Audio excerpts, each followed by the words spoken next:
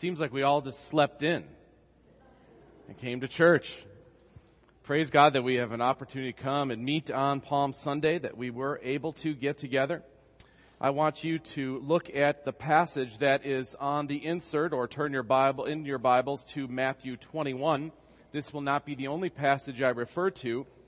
I want to use it as a focus on a particular feature of our Lord Jesus Christ. In fact, if you were to look at the Bible in with thematic lenses and look at the different themes, there are three particular themes with regard to the person of our Savior Jesus that really brings the Scripture to life, especially how God unpacks the story of His redemption throughout.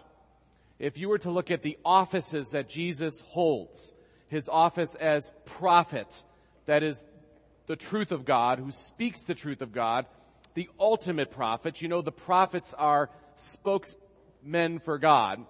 Jesus is the prophet, and He is also a priest. Priests in the Old Testament brought sacrifices that represented the people and their sins, but Jesus is the great high priest who is the sacrifice. So He's a prophet and He's a priest. He's the fulfillment of those offices in the Old Testament in one person. And He is, of course, thirdly, King. Jesus is the King. And you know the kings in the Old Testament, as Pastor Nathan has worked through the book of 1 Samuel, they were flawed, severely flawed. Even the best of them were poor.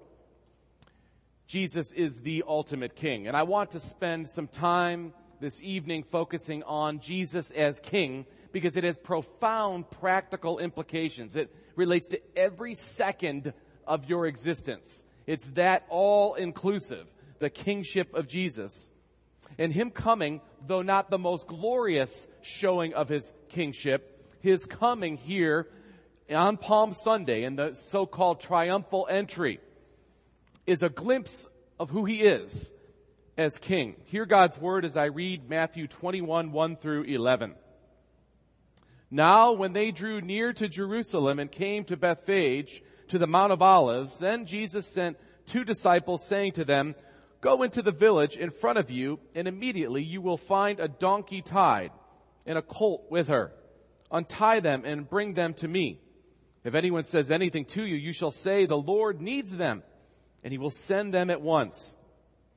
This took place to fulfill what was spoken by the prophet, saying, "Say to the daughter of Zion, Behold, your king is coming to you, humble and mounted on a donkey, on a colt, the foal of a beast of burden." The disciples went and did as Jesus had directed them. They brought the donkey and the colt and put on them their cloaks, and He sat on them. Most of the crowd spread their cloaks on the road, and others cut branches from the trees and spread them on the road. And the crowds that went before Him and that followed Him were shouting, "Hosanna to the Son of David! Blessed is He who comes in the name of the Lord! Hosanna in the highest!" And when He entered Jerusalem, the whole city was stirred up, saying, "Who is this?" And the crowd said, "This is the prophet Jesus from Nazareth of Galilee." Let's pray. Lord Jesus, there were certainly a mixture of thoughts and beliefs among that crowd on Palm Sunday, some 2,000 years ago. What we know for certain is you were king before you got on that donkey. And you are even more exalted as king this day. Give us a renewed glimpse of your kingship, that we might rest, that every person here might rest more fully in you and bring you all the praise that you deserve. I pray this in Jesus' name. Amen. Well, monarchies are not really very popular today. In fact, I would argue that monarchies have never been very popular. Now, they are popular after a king or queen is gone and people romanticize their reign and look back at it, or perhaps they find themselves under a worse king and they think back to the glory days of the other king or the other queen. But generally speaking, because of the flawed nature of man, our brokenness, kings and queens don't work out so well, or emperors or empresses or whatever they call themselves, those who are sovereign over a people. Now, theoretically, it should be a great system. It would be the best system if it was a benevolent king, right? But we have no such examples, at least not in a consistent way, of any such kings or queens who have ever lived. So it's difficult for us to think in terms that are positive with regard to kingship or queenship. A king is a sovereign one. That means completely in control over all the details of the people he or she governs. A king is a ruler. A king is one who orders things by the word of their mouth. King is one who protects. Well, Jesus Christ in Scripture is portrayed as the king who he is. And he reigns now as that king who fulfills all these things. As we listened to Pastor Nathan pray, that was Galen's prayer. I talked to Galen earlier in the week and told him about what I was going to preach about, and I was interested to hear how he expressed Jesus' kingship over the spiritual kingdom, which is far more reaching than any sovereign state. In 1 Timothy 6, God the King is described as the one who is the blessed and only sovereign. He is the King of kings and the Lord of lords. Now, here's the very practical reality of this truth about Jesus as king. And this is what I want you to grab hold of as you consider your king. King Jesus is your personal king. He is our corporate king. And he can be completely trusted in every facet of your life. There's no area that's so small that King Jesus doesn't care about it. There's no such facet of your life that does not fall under the kingship of your Savior Jesus. King Jesus can be trusted in every facet of your life. And because of this, we can obey him in full trust, and we can do so at any price. And some of you are going to be asked to pay a great price for obedience to King Jesus. If you're in school today, maybe you have pressure from people who are supposed to be your friends. And it's really about allegiance to King Jesus or not. It could be happening at your workplace. It could be happening in your social group, in your neighborhood, whatever it may be. There will be pressures brought to bear because you bear the name of Christian. And Jesus is your king. But because he's trustworthy completely in every facet of your life, all the smallest details even, you can trust him. In obedience to him is worth any price. You know, some of you have encountered huge life changes in the last weeks and months. Many of you will encounter huge life changes in the weeks and the months to come. It's inevitable. It's going to happen in many of our lives. No one's life will be exactly the same a month from now as it is today. It just won't. The nature of life, always changing, always challenging. Some in our church family have lost greatly over the last weeks and months. We've experienced the joy of new additions by births and new members. But the unpredictability of life happens and it hits us. It challenges us. I was thinking of just some of our church officers recently. I tried to pray for them regularly by name, and there are more issues than I can remember in the past. I was thinking of Larry Morse, our longtime deacon, who really had an abrupt job change after 9 years, which is a long time in a church that's less than 20 years old.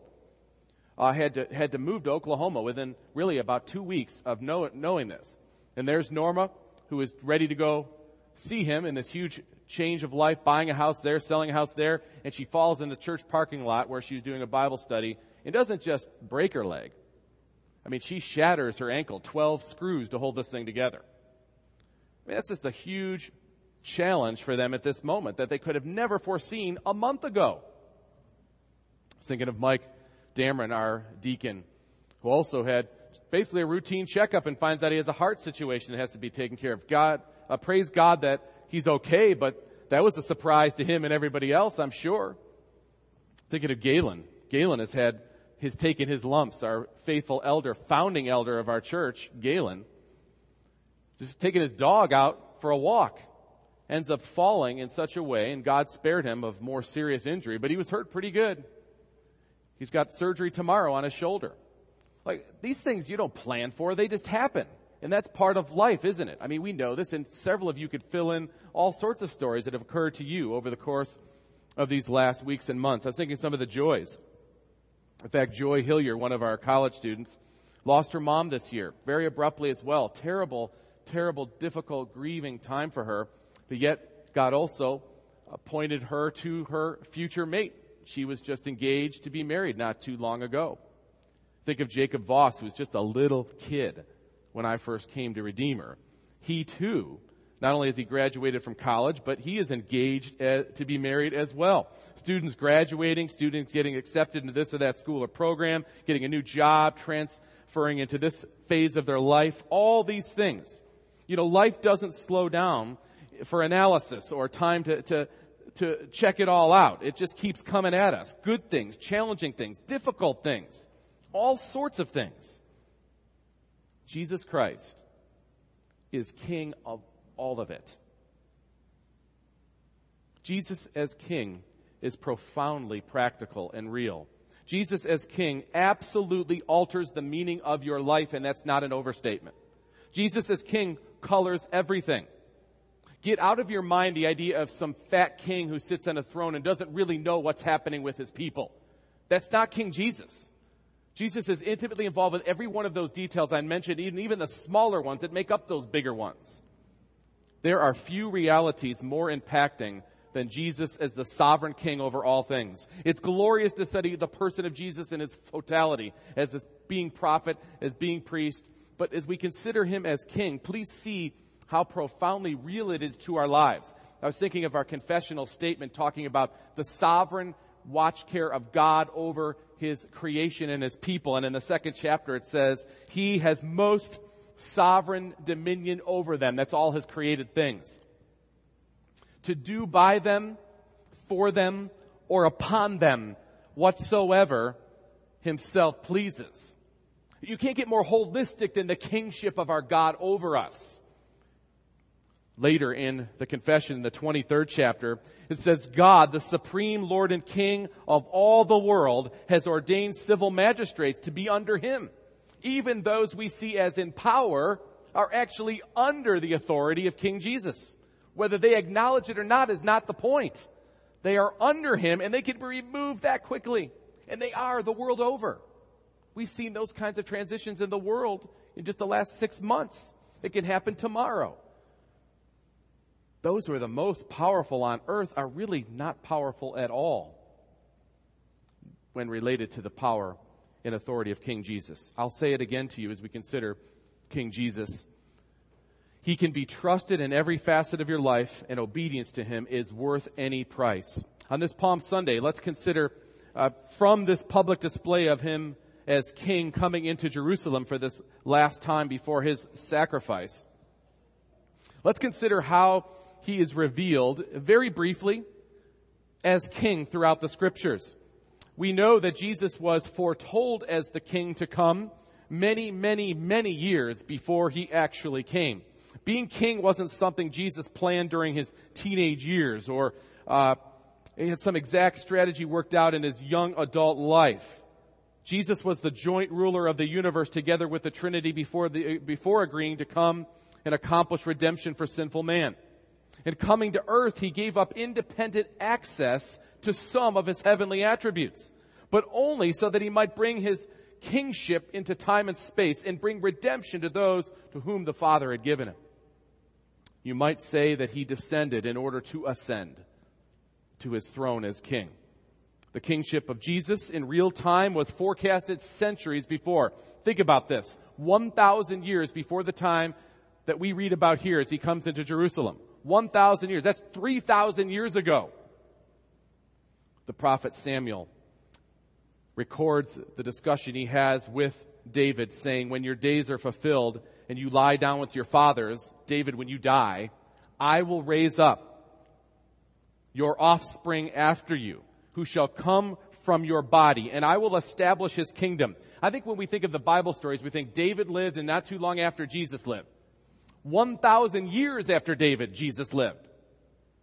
And it was forecasted in the time of David that there would be one who would take his throne forever and never give it up. The prophet Samuel says to David, "He shall build a house for my name, and I will establish the throne of his kingdom forever." Well, 300 years after David comes the prophet Isaiah. As the two kingdoms are in existence in Israel, one of them is tottering at the time Isaiah writes. He says, "To us a child is born, a son is given, and the government shall be upon his shoulder. Of the increase of his government and of peace there will be no end. On the throne of David and over his kingdom, to establish it and uphold it with justice." The foretelling of King Jesus coming. Still 700 years before Jesus rides on the foal of that donkey to Jerusalem. 100 years after the time of Isaiah, the weeping prophet Jeremiah comes. Now the southern kingdom is teetering. The northern kingdom had long been taken.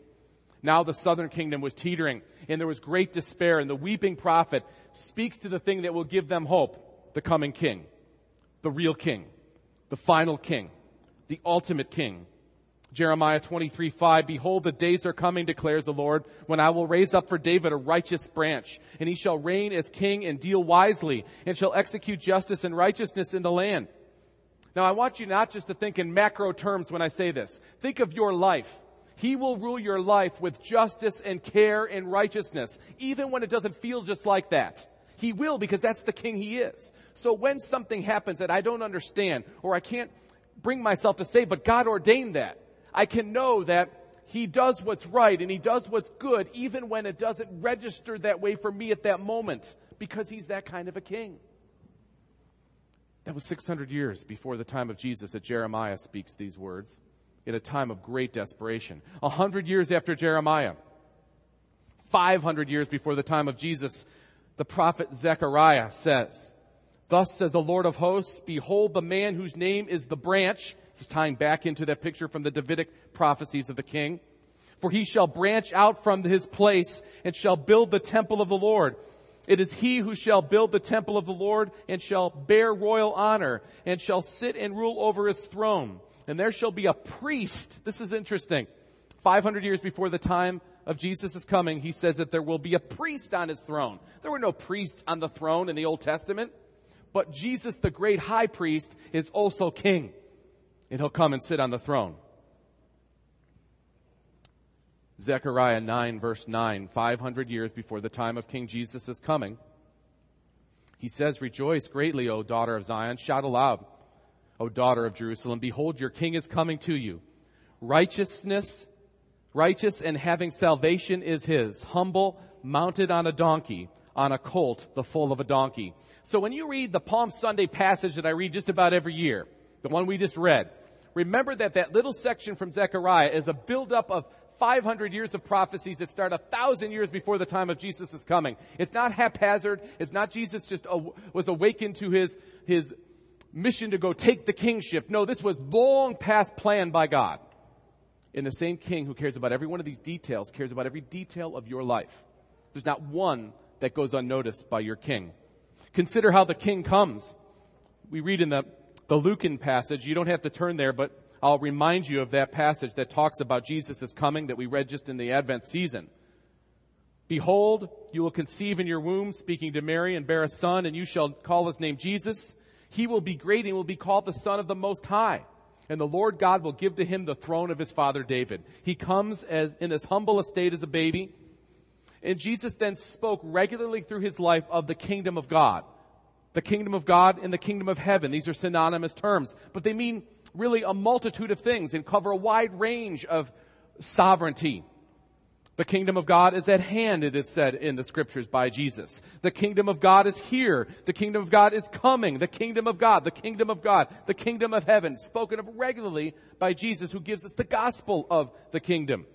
The kingdom of God in its widest sense means God's sovereign rule over all things. The kingdom of God in its narrower sense means King Jesus' personal lordship over his people in particular. The kingdom of God in any sense refers to the kingship of God and his Christ. I love how Handel, when he writes Messiah, uses that section of Revelation 11.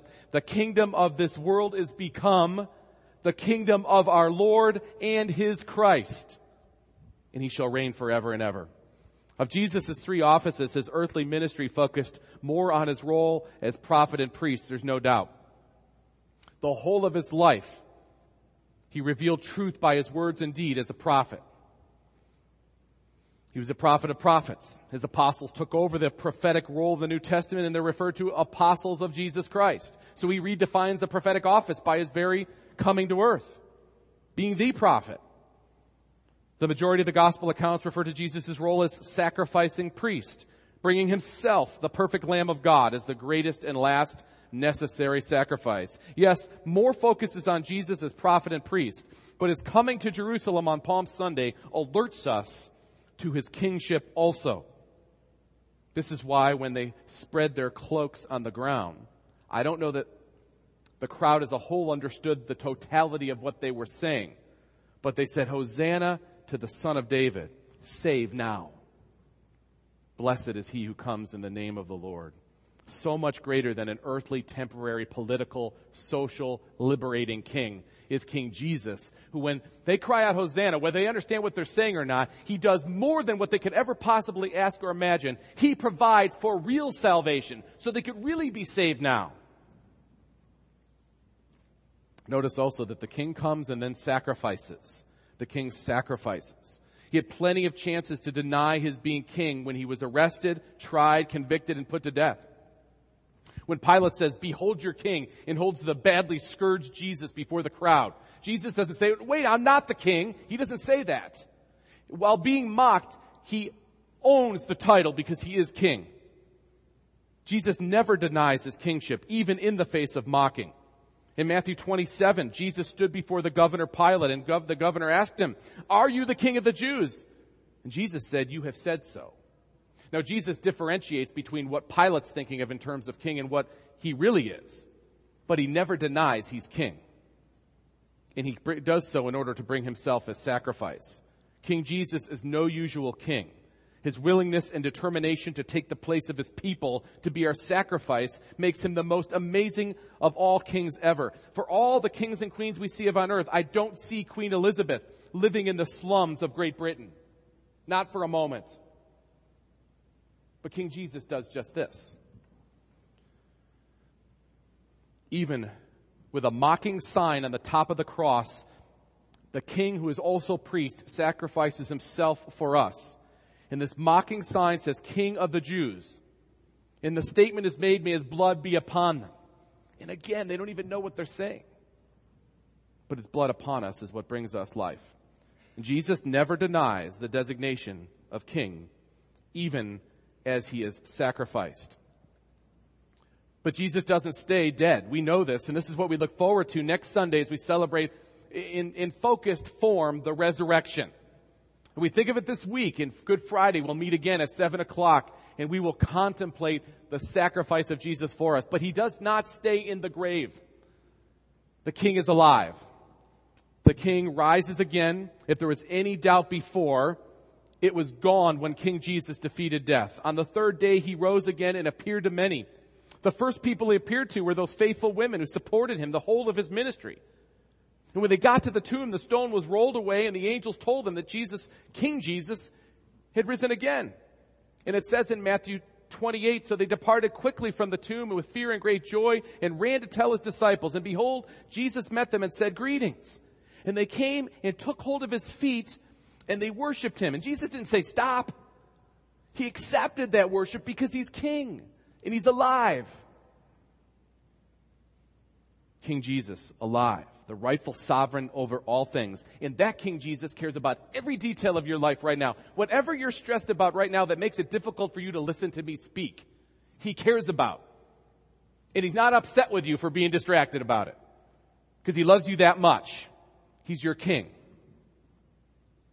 God gave him the name above all names, and Jesus accepts the worship that only a king deserves.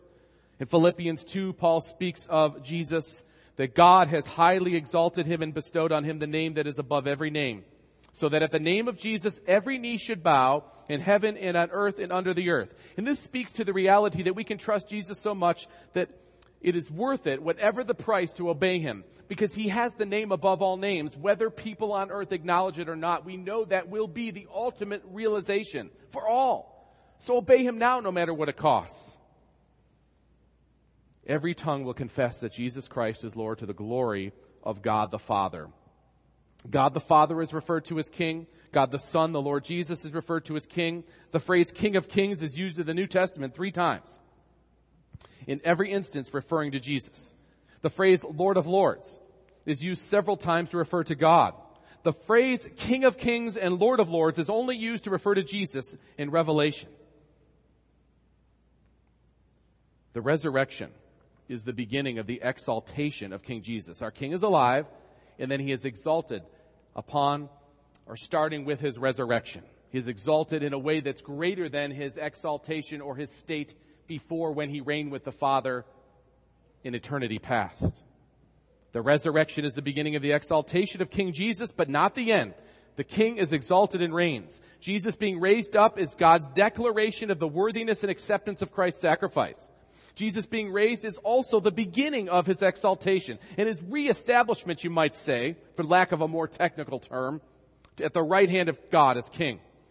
After he rose again, he stayed 40 days on the earth, preparing his followers for the great kingdom advance that would start with the apostolic age. At the end of those 40 days, he ascended to his throne in heaven in the most glorious way. In their sight, he ascends into heaven. And then when Peter is preaching at the same sermon I referenced during the baptism, when Peter is preaching, you remember Peter, who Peter was, and how chicken he was before. And now, after seeing the king rise again and ascend, he's not chicken any longer. And he says the king is worth any price to obey. And he preaches a sermon where he basically looks at his people in the face, who are not really ready to hear this. You killed him. And then starts to explain the significance of Jesus and who he is as king. In Acts 2, verse 30, Peter's referring to King David. And he says, David, being therefore a prophet, and knowing that God had sworn with an oath to him that he would set one of his descendants on his throne, he foresaw and spoke about the resurrection of Christ. So Peter's drawing the prophecies of David 1,000 years before together with the resurrection of Jesus. That he was not abandoned to the grave, nor did his flesh see corruption. This Jesus, Peter says, God raised up, and of that we are all witnesses. We've seen this. At that time, over 500 people had seen the risen Jesus. Being therefore exalted at the right hand of God, and having received from the Father the promise of the Holy Spirit, he has poured out this that you yourselves are seeing and hearing. Jesus is exalted as the acting king of all creation when he ascends into heaven. Peter declares it. It's true from heaven, and he advances his kingdom from heaven until his enemies are a footstool for him before he should return again. King Jesus sits in equal rule and authority with God the Father. That's what it means to sit at the right hand of the King himself, is to be in equal power and authority. From the right hand of God, King Jesus rules over the affairs of all men and all things, and your schedule, and your life, and your provisions, in everything that matters to you. Jesus as King is profoundly practical. Jesus as King absolutely alters the meaning of your life, the significance of your life, what every moment means. Jesus as King colors everything. There are few realities, I would submit to you, more impacting than Jesus as sovereign King over all things. King Jesus can be trusted in every facet of your life, and obedience to him is absolutely worth any price. Writing to a young pastor, the Apostle Paul tells Timothy some of the most remarkable things. He says, I charge you in the presence of God who gives life to all things, and of Christ Jesus, who is in his testimony before Pontius Pilate, made the good confession to keep the commandment unstained, and free from reproach until the appearing of our Lord Jesus Christ, which he will display at the proper time, he who is the blessed and only sovereign, the King of kings and the Lord of lords, who alone has immortality, who dwells in inapproachable light. This king is absolutely worth whatever price it costs us. One of the great stories of all church history happens in Scotland at about the middle of the 16th century. There was this epoch in time in Scotland where Christianity was embraced. Biblical Christianity was actually embraced. It was even codified in a confession. And the people were, by law, allowed to practice their Christianity and advance it even. But as usually happens, it didn't last for long. But while it was lasting, those people covenanted together to only ever bow to King Jesus. Now, it's not that they would not submit to governing authorities, but not authorities that would tell them to worship in a different way or worship somebody else. And these Scottish believers were faced with a real dilemma when King James came to the throne and tried to sway them back to the state church, which was severely obscuring the Word of God and the gospel of Christ. They made a covenant. 2 times they got together and made covenants and said, we will not acknowledge this divine right to the throne that the king says he has. Because King James is saying, God's made me king and you must listen to me, as if his word was the word of God. And these covenanters said, we will not do this. Only King Jesus. And for their banner, for the word of God and the testimony of Jesus, they had printed, for Christ, crown and covenant. They became known as the Scottish Covenanters, opposing the theory of the divine right of kings. Again, not because they were not submissive to governing powers, but they would not bow to any king except King Jesus. Jonas Clark of our own country in 1775, over 150 years after the Covenanters, carrying on this tradition, said, in the New World, we recognize no sovereign but God and no king but Jesus. Well, the king was foretold, he came, he sacrificed, he was made alive, he was exalted, he is sitting at the right hand of the Father, he is worth, and you can count on him and trust him for everything and obey him no matter what the price. And remember this, brothers and sisters, something we don't accent enough perhaps. This king, who is seated at the right hand of the Father, will come again in glory. Literally, actually, again. This is the heart of what Matthew is recording in Matthew 25 when Jesus says, the Son of Man comes in his glory and all the angels with him. They will sit on his glorious throne. Before him, they will be gathered all the nations, and he will separate people one from another as a shepherd separates between the sheep and the goats. And he will place the sheep on his right hand, but the goats on his left hand. And then the king will say to those on the right, come, you who are blessed by my Father, inherit the kingdom prepared for you from the foundation of the world. And that great passage in the New Testament also about the resurrection in 1 Corinthians 15, which we'll get to probably in about a year in 1 Corinthians. But 1 Corinthians 15 makes this declaration also about the risen king who will come again. Then comes the end, Paul says in 1 Corinthians 15, when he delivers the kingdom to God the Father after destroying every rule and every authority and power. The picture is Jesus is ruling at the right hand of the Father now, in real time. And he is winning over those who have been given to him. And at the right time, whenever that time is, and we don't know that exact time, but when that time comes, he will deliver that kingdom over to the Father, as it were. After destroying every rule and every authority and power, for he must reign until he has put all his enemies under his feet. The last enemy to be destroyed is death. For God has put all things in subjection under his feet. But when it says all things are put in subjection, it is plain that he has accepted those, put all things in subjection under him. When all things are subjected to him, then the Son himself will also be subjected to him who put all things in subjection under him, and God may be all in all. This picture of the consummation of the ages.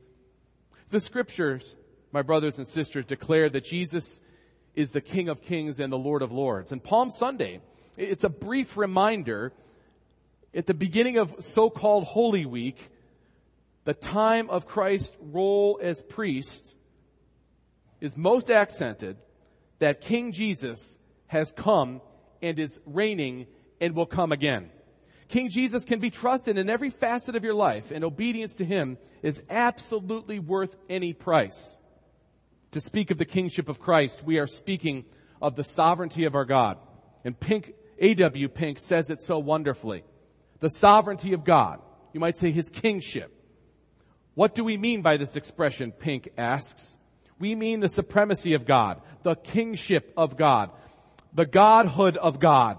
To say that God is sovereign is to declare that God is God. To say that God is sovereign is to declare that he is the Most High, doing according to his will in the army of heaven and among the inhabitants of earth, so that none can stay his hand or say unto him, what doest thou? Perhaps recent days for you have been difficult and disappointing. Perhaps recent days have been filled with many unexpected blessings. Life doesn't slow down for analysis. Good things, challenging things, difficult things, all sorts of things. Jesus Christ is the King of it all. Jesus as King is profoundly practical. I hope you see this. Jesus as King absolutely alters the meaning of your life. Jesus, when you stop caring, when we go out of here and we're laughing and having a good time, He doesn't stop being King over those moments. Jesus as King absolutely colors everything. There are few realities more impacting than Jesus as the sovereign King over all things, including your very life. Let's pray. Lord God, the kingship of our Lord Jesus is absolute, irresistible, infinite. Lord Jesus, when we say that you are King, we are affirming your sovereignty. We are affirming your right to govern the universe which you have made for your own glory. We affirm that your right is the right of the potter over the clay.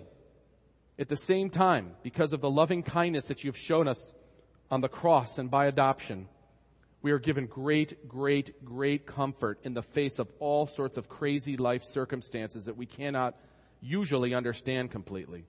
Some we have no idea why they happen the way they do, these things. We acknowledge you to be in complete control over whatsoever comes to pass, whether we understand it or not. And we rest in your goodness, in your righteousness, in your care for us, that whatsoever you ordain that comes to pass is according to your good pleasure and your will, which will ultimately bring your glory, which we will sense at some point as our great good. So we find our rest in you. Lord, reassure your people this day that you can be trusted in every facet of our life, and obeying you is worth any price. I pray this in your most holy name. Amen. Let us together respond to the word of God preached by turning to 311. We'll just sing verse 1 of Hail to the Lord's Anointed as the elders come to prepare the table. Verse 1, let's stand as we sing 311.